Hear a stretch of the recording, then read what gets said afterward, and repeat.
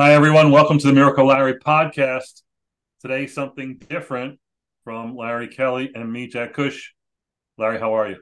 I'm good, Jack. How are you? Excellent. So, this week, we decided to give the audience a voice and ask them, what would you ask Larry if you were going to be on the podcast with us? They were all afraid to join the podcast. They wanted to have their anonymous questions read here. So Larry, I'm going to throw a bunch of questions at you from the audience, and they kind of skirt around a lot of things that we have discussed in the 9 previous episodes.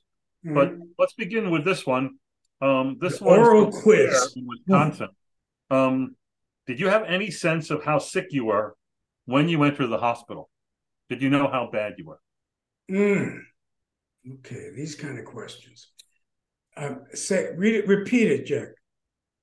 When you went to the hospital, when you were the ambulance over, and being wheeled into the, did you, and you knew it was COVID, you knew the stuff that was on COVID on television. Did you know that, well, I just got something, I'm here for them to fix it? Or did you have an ominous sort of feeling like, oh man, this is not Okay. good? I when I finally said to Dawn, you have to call 911. I knew that something was going on in my body. And it was getting worse. It wasn't getting better. I mean, it starts out as the symptoms start out like you have a cold or a sore throat or you know that was familiar, but when it started getting worse, and especially you started feeling stuff in your chest, so I did have a sense that something was up. When I was going to the hospital, I was optimistic. Wait a second. Let me interrupt you, mister. Did you not, before they would put you in the ambulance, did you not look for insurance policies and start talking to her about alternate side of the street parking and where the money is at home? And what the hell were you thinking? Well, that was told to me. I don't actually remember that. Oh I my, don't. So really? you're asking me what I remember when Oh that yeah. was going on.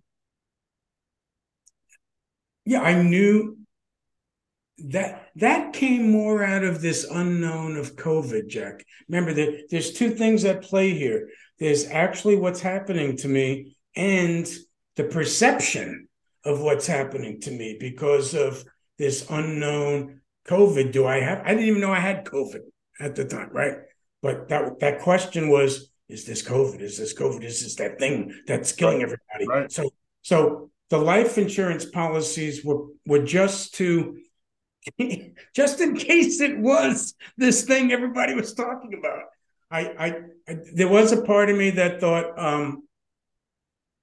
that this may be really bad. So I'm trying to walk you through it. Where I what I was going to say is that you know I have such a dichotomy in my feelings and everything having to do with COVID because optimism and fear go hand in hand and back and forth. So you're battling that all the time. So when I went into the ambulance, I was optimistic. I said, okay, I'm going to a hospital. They fix people at a hospital. Okay. So they know what they're doing. At least that, I was hoping that Right. they Right. Right. did. So And that, anyway, I did know that I was sick. I did know that I was sick. and that I like that you say optimism and fear, because that's one of the things that you learned later from Jessica, and she told us, is that when she was checking you in, and she said you had panic in your eyes on one hand, on the other hand you're trying to make jokes. So it's Yeah, sort of like the yeah, optimistic exactly. Larry, and it's like, please, can you help me, like in my breathing? And so yeah, yeah, yeah, you were Well, a torn. friend of mine who lives upstairs, he happened to be in the lobby when I was going to the ambulance, and he told me this when I came home, months later. He said that as they were wheeling me to the ambulance, he was like, "What's going on?" And he was coming towards me, and I said, "Stay away, I'm a leper." So what was going through my mind was the same thing that happened during the AIDS crisis. I was thinking about this disease in terms of this unknown airborne deadly killer. I didn't know how it was transmitted, but obviously my instinct was to say to my buddy, "Stay away, I'm a leper." Right. stay away. I'm a little. Good. Not good. So another question from Ronald in Texas says, is there one thing that you wish the doctors or medical staff had done differently in your care? While you're thinking about that, I'm going to tell the audience, first off, Larry was out of it, not really able to make decisions. He heard about these things after the fact. When he did wake up, he spent most of his time trying to bribe the nurse's aides into bringing him Italian ices, even though he was not supposed to be eating anything by mouth. So let's exclude Italian ices from that thing. All But right, is there all right. something that you might But have wanted? that question gets asked to me a lot, and it's it's it's a question that's difficult to answer because of just what you said, Jack. Um, do I wish they did something differently? I was in a coma. I don't even know what they did. Everything, everything I say about myself or my story or my ordeal, everything was told to me by somebody. There is nothing that comes out of my mouth that I made up on my own. So I am here and I am alive. So I do not spend any time wondering, should they have done something differently? That old expression, like cliches mean a lot to me, the ends justify the means. I'm here. I don't care what means they did to get here. I'm here. It was like when I was asking Mount Sinai questions and they were getting hesitant to answer my questions. And I said to them, I said, you don't know me. I'm not asking these questions because I'm looking for a lawsuit. I said, I'm not going to sue somebody who saved my life, no matter how I got there. I'm here because, Jack, it goes back to that we will talk about at some point down the road. Hard for me to get into, but you had to just know where I was to Yep. know that, the remarkable thing is that I am here because I'm very aware of where I was. And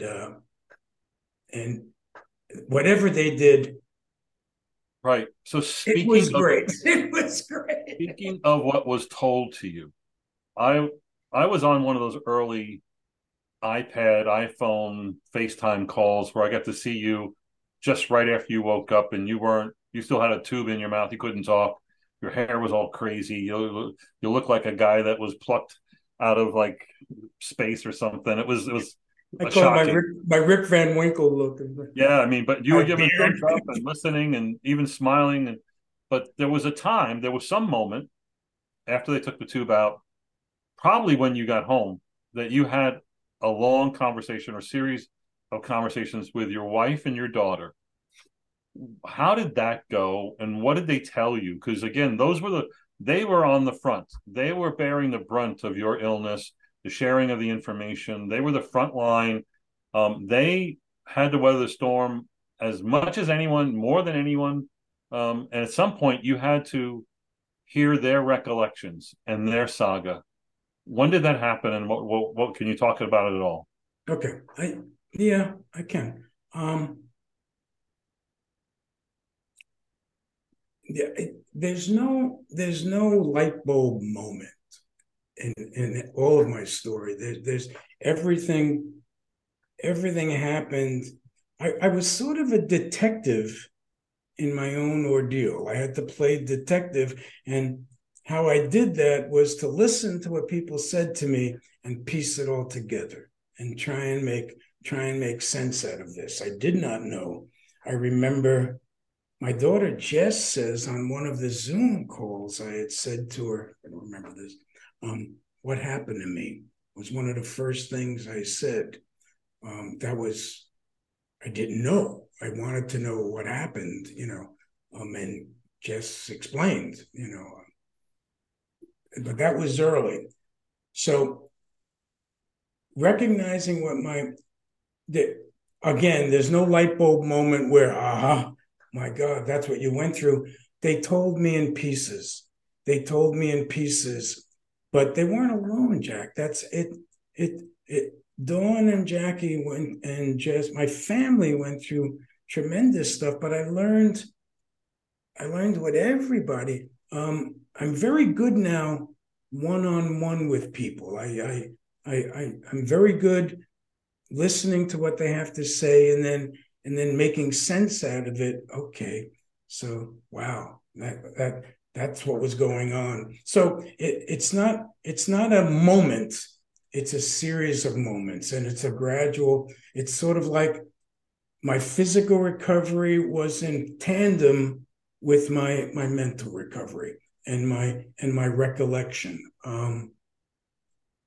Does that make any sense? Yeah, Does yeah, it that does. It does.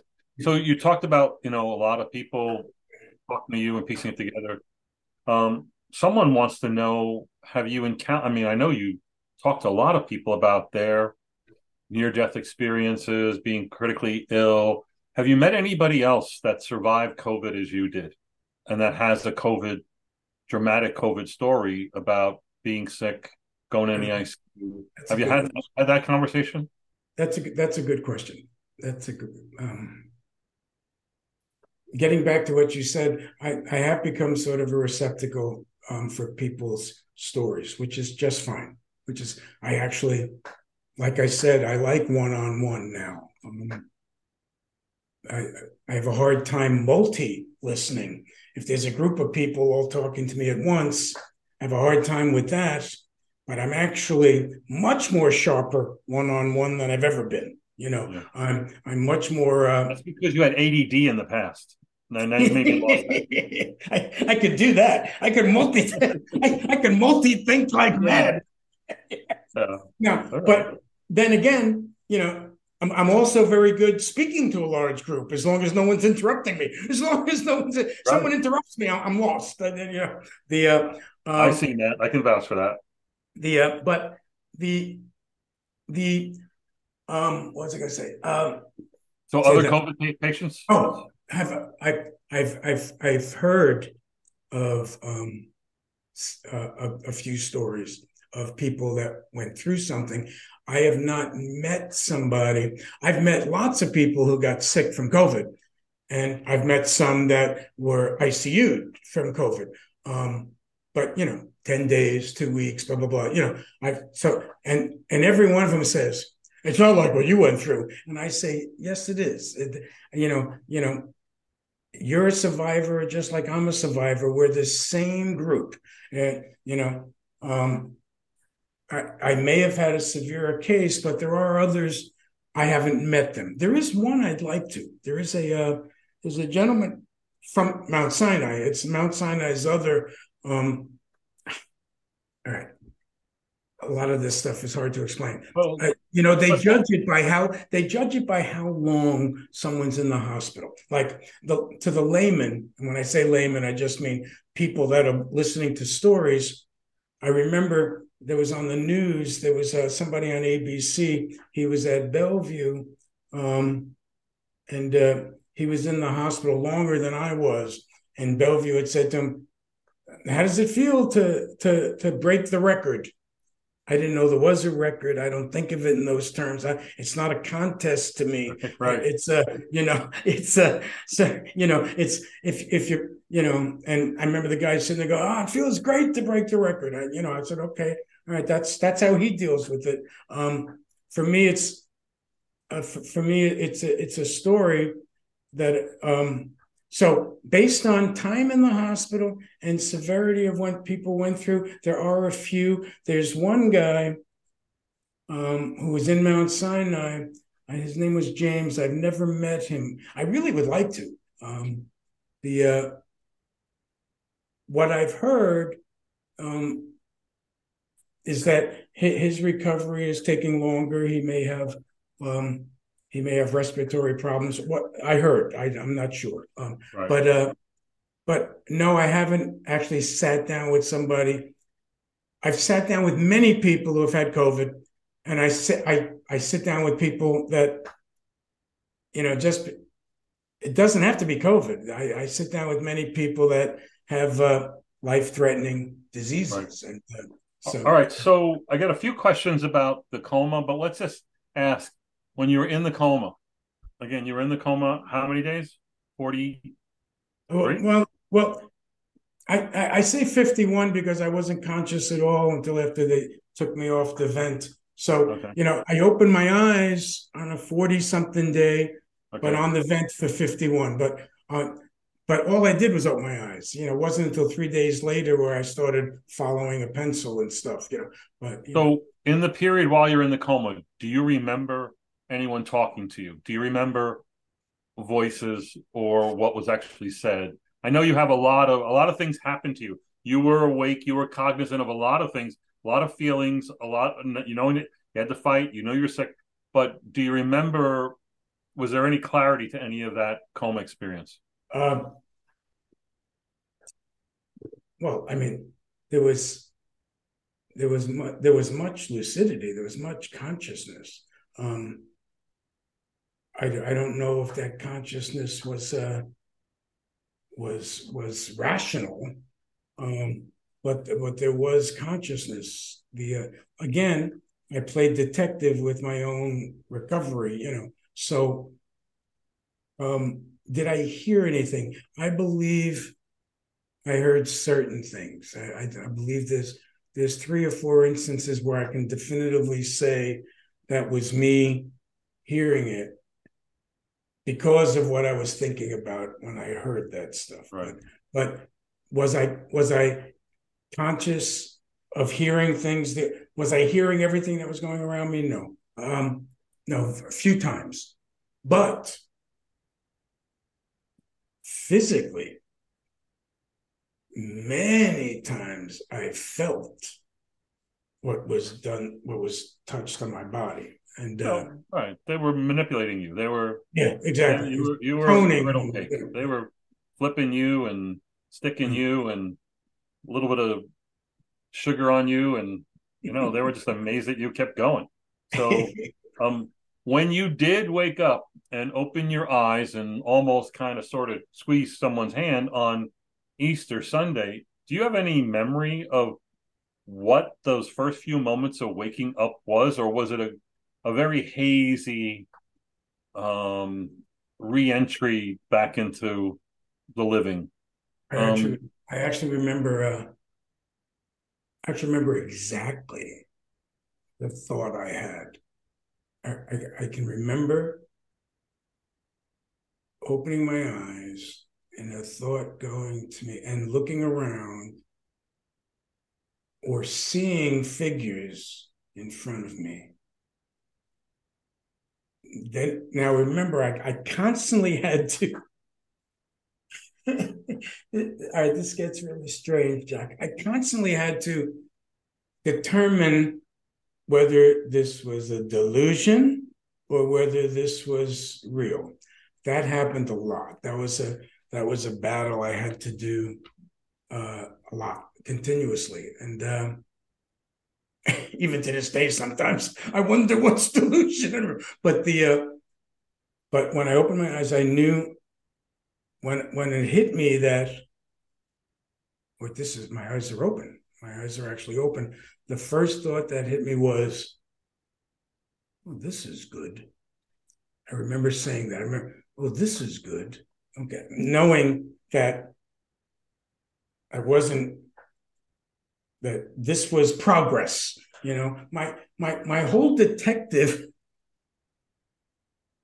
being in a coma, Jack, the whole thing was trying to figure out how to right. get out of here, how to get out of here. And Yeah, yeah, yeah. when I opened my eyes, I said, "All right, well, that's good. All right, all right, all right. What am I doing? What am I doing? So, What am I doing? yeah, Let me do it again. Let me do it again."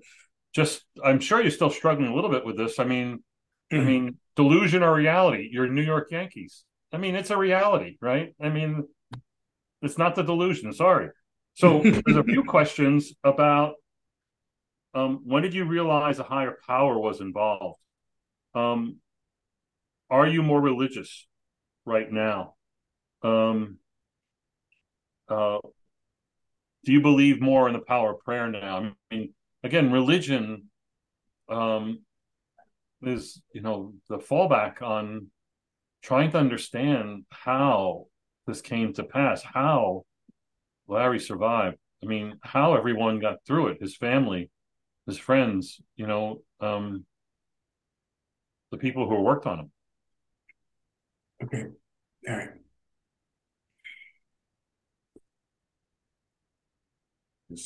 Let me again while you're pondering. I'm going to say that we all became incredibly religious. I'm a very religious person. I don't go to church as much as I think I should. I don't really watch TV evangelists, but during your illness, I watched Joel Osteen all the time. He was the only radio station I listened to. I mean, a guy who I previously thought was a dweeb now was my guiding light. He gave me hope and inspiration every day, and I wanted to do more and to help you, and it was going to be through prayer. I mean, Well, it Danny and was, Tommy talked about this, right? yeah, hey, Jack. But that's why I hesitate. I worry a lot about how people define things and how I answer something because the, the am I more religious? I always was spiritual, but it was always personal to me. It was always, I was not I was not a preacher. I didn't always embrace organized religion. I had questions. I had questions that, if you're a logical thinking person, you obviously have to have questions. So when did I realize there was a higher power? Again, no light bulb moment. It's an accumulation of a lot of. I know how people are reacting to what happened to me. And so I take that as evidence of something happening to me because people are telling me something happened to me. I, again, if you knew where I was and how amazed I am where I am now,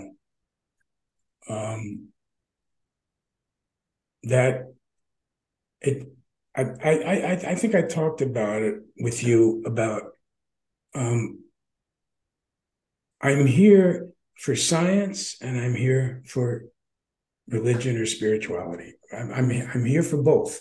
I will never know whether it was all the doctors that did it and all the drugs that were pumped in me that did it. And I only say that because where I was and what I went through in the coma, and that I don't higher power, call it what you want. I call it the Holy Spirit. The conversation I had with the Holy Spirit is something that makes me realize that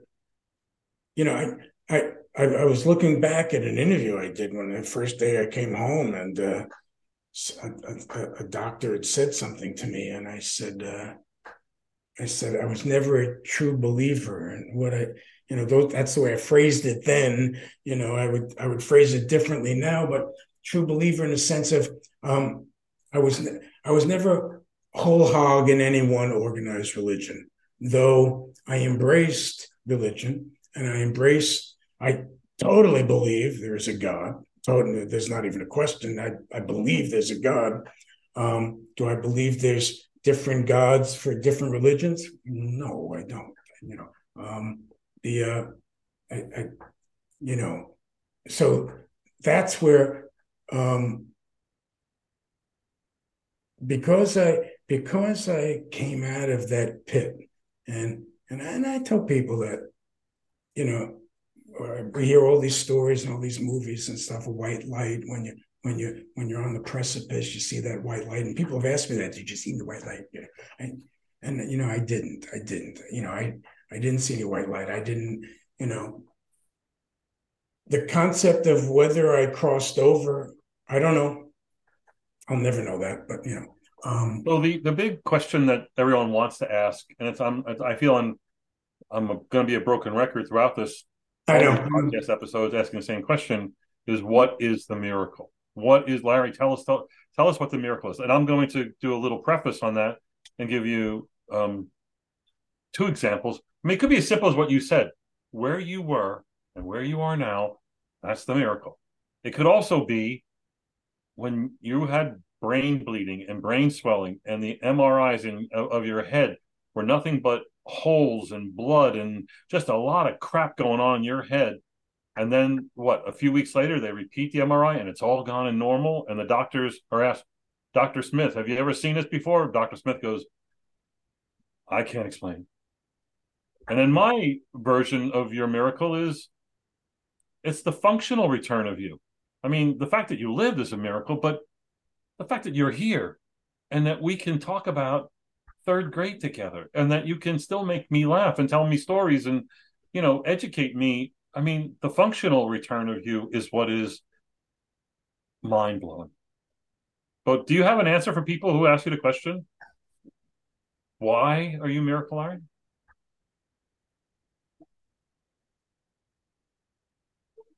They don't ask me that, Jack.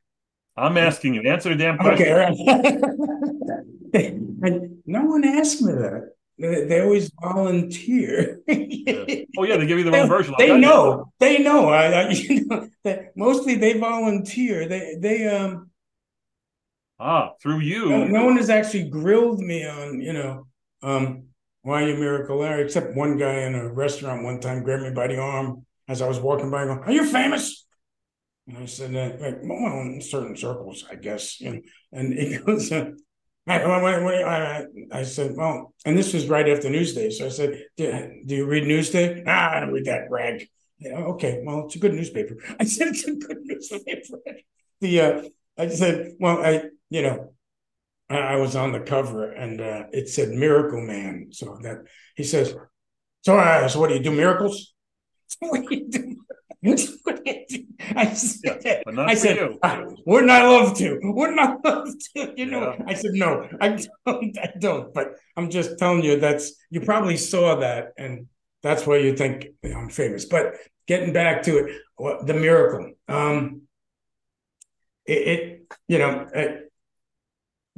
A buddy of ours, Tommy Lauderman, was once complaining about everybody calling him Bean, his nickname, and I said to him, "Hey, Tom.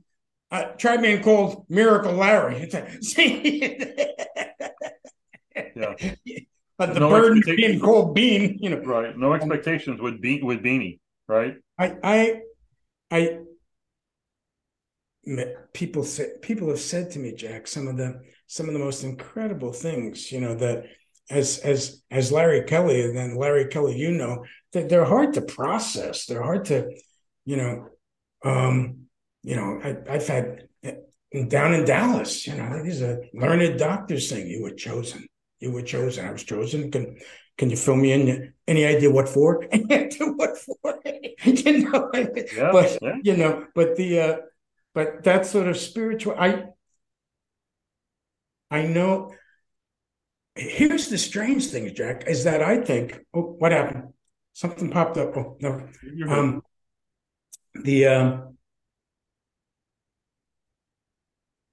The strange thing. My story, I'll say this. All right. At our reunion, I'm not going to mention last names, but a woman showed up who's in her 80s that we know. Someone's mother showed up and it came over to me and she said, "Oh, Larry, I came to see you." And she said, and she put her hands on my face. She said, "You're such a miracle. You're such a miracle." And my instinct, I was looking at her and she's misty, and which made me a little misty. And I looked at her and I said, "You're a miracle." I said, "Look at you. You're 88 years old." I said, "Do you recognize the miraculousness of that?" I said, that's the only thing I could say to her when she, what do you say to somebody who puts their hands on your face? You're a miracle. Because I think my story of where I was and where I am now is sort of analogous to everybody. I just, I wish everybody would treat each other like they're looking at me now. I wish everybody could feel this sense of, It's really weird, right? Hard to explain, right? It's hard to, Yeah. So, actually, I think what you said, and I'm going to paraphrase, but I think the miracle is in you, people have found and refound hope.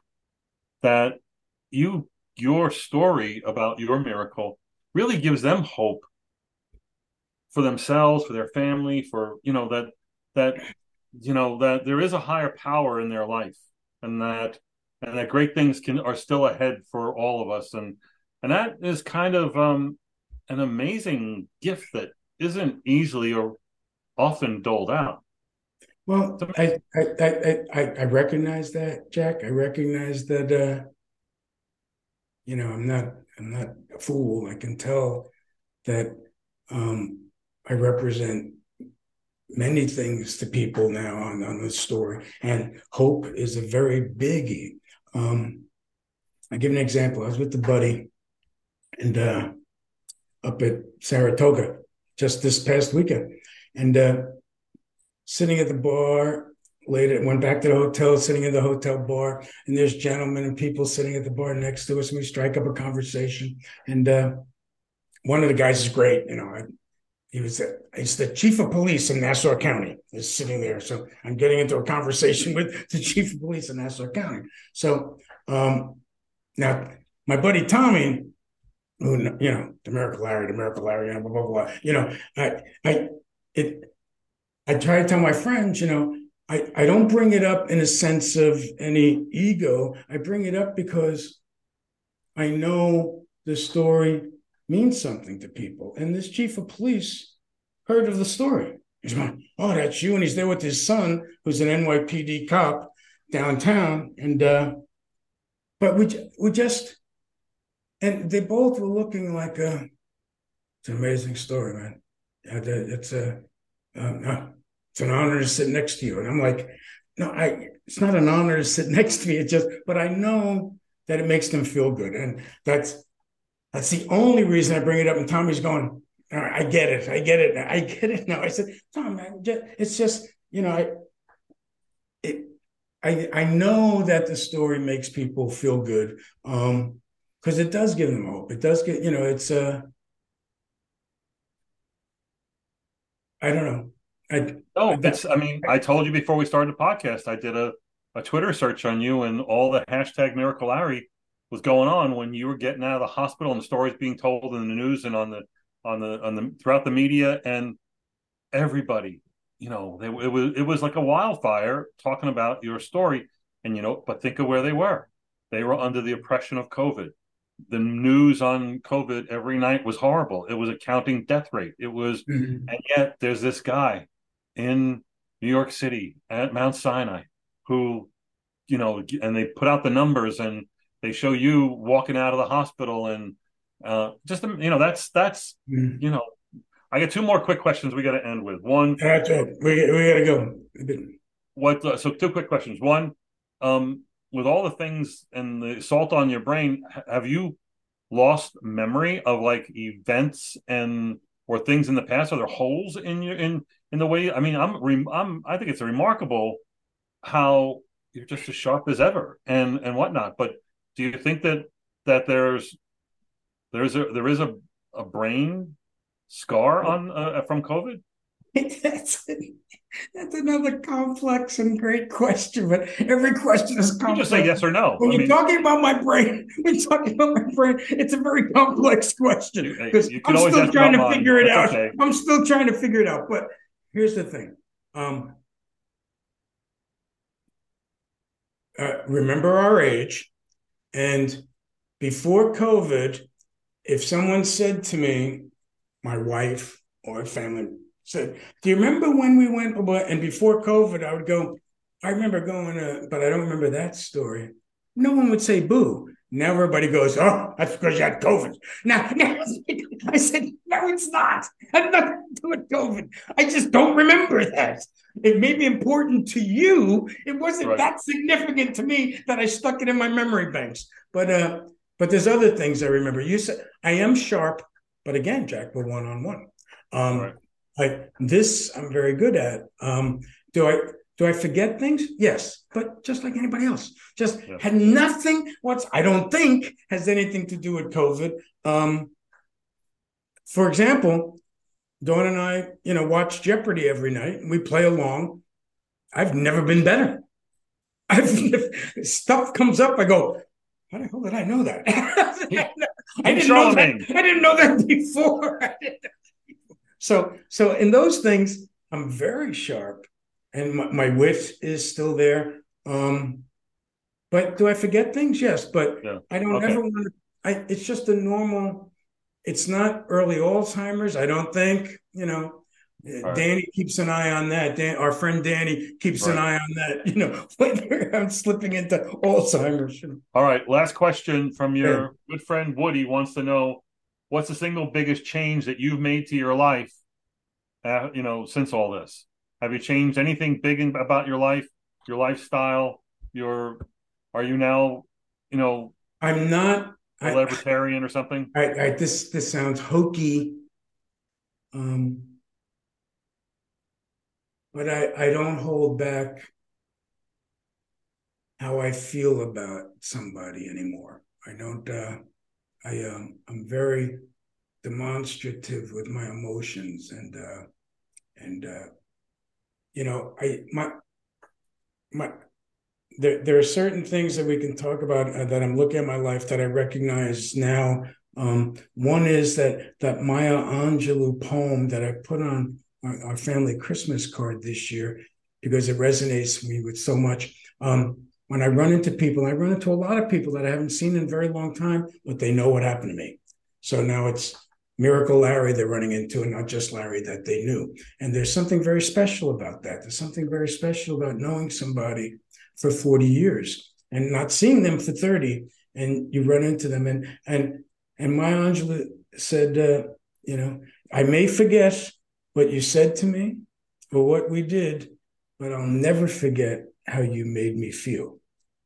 And that's what I latch on to when I run into people. I know that quote resonates with me so much because I go right to this person I like, do you know what I mean? And Yeah, absolutely. It's great. yeah, It's really great. and I may forget certain things like Dawn, I forget a lot of things Dawn remembers, but she remembers different. Remember on the beach when Jess did? No, I don't remember that.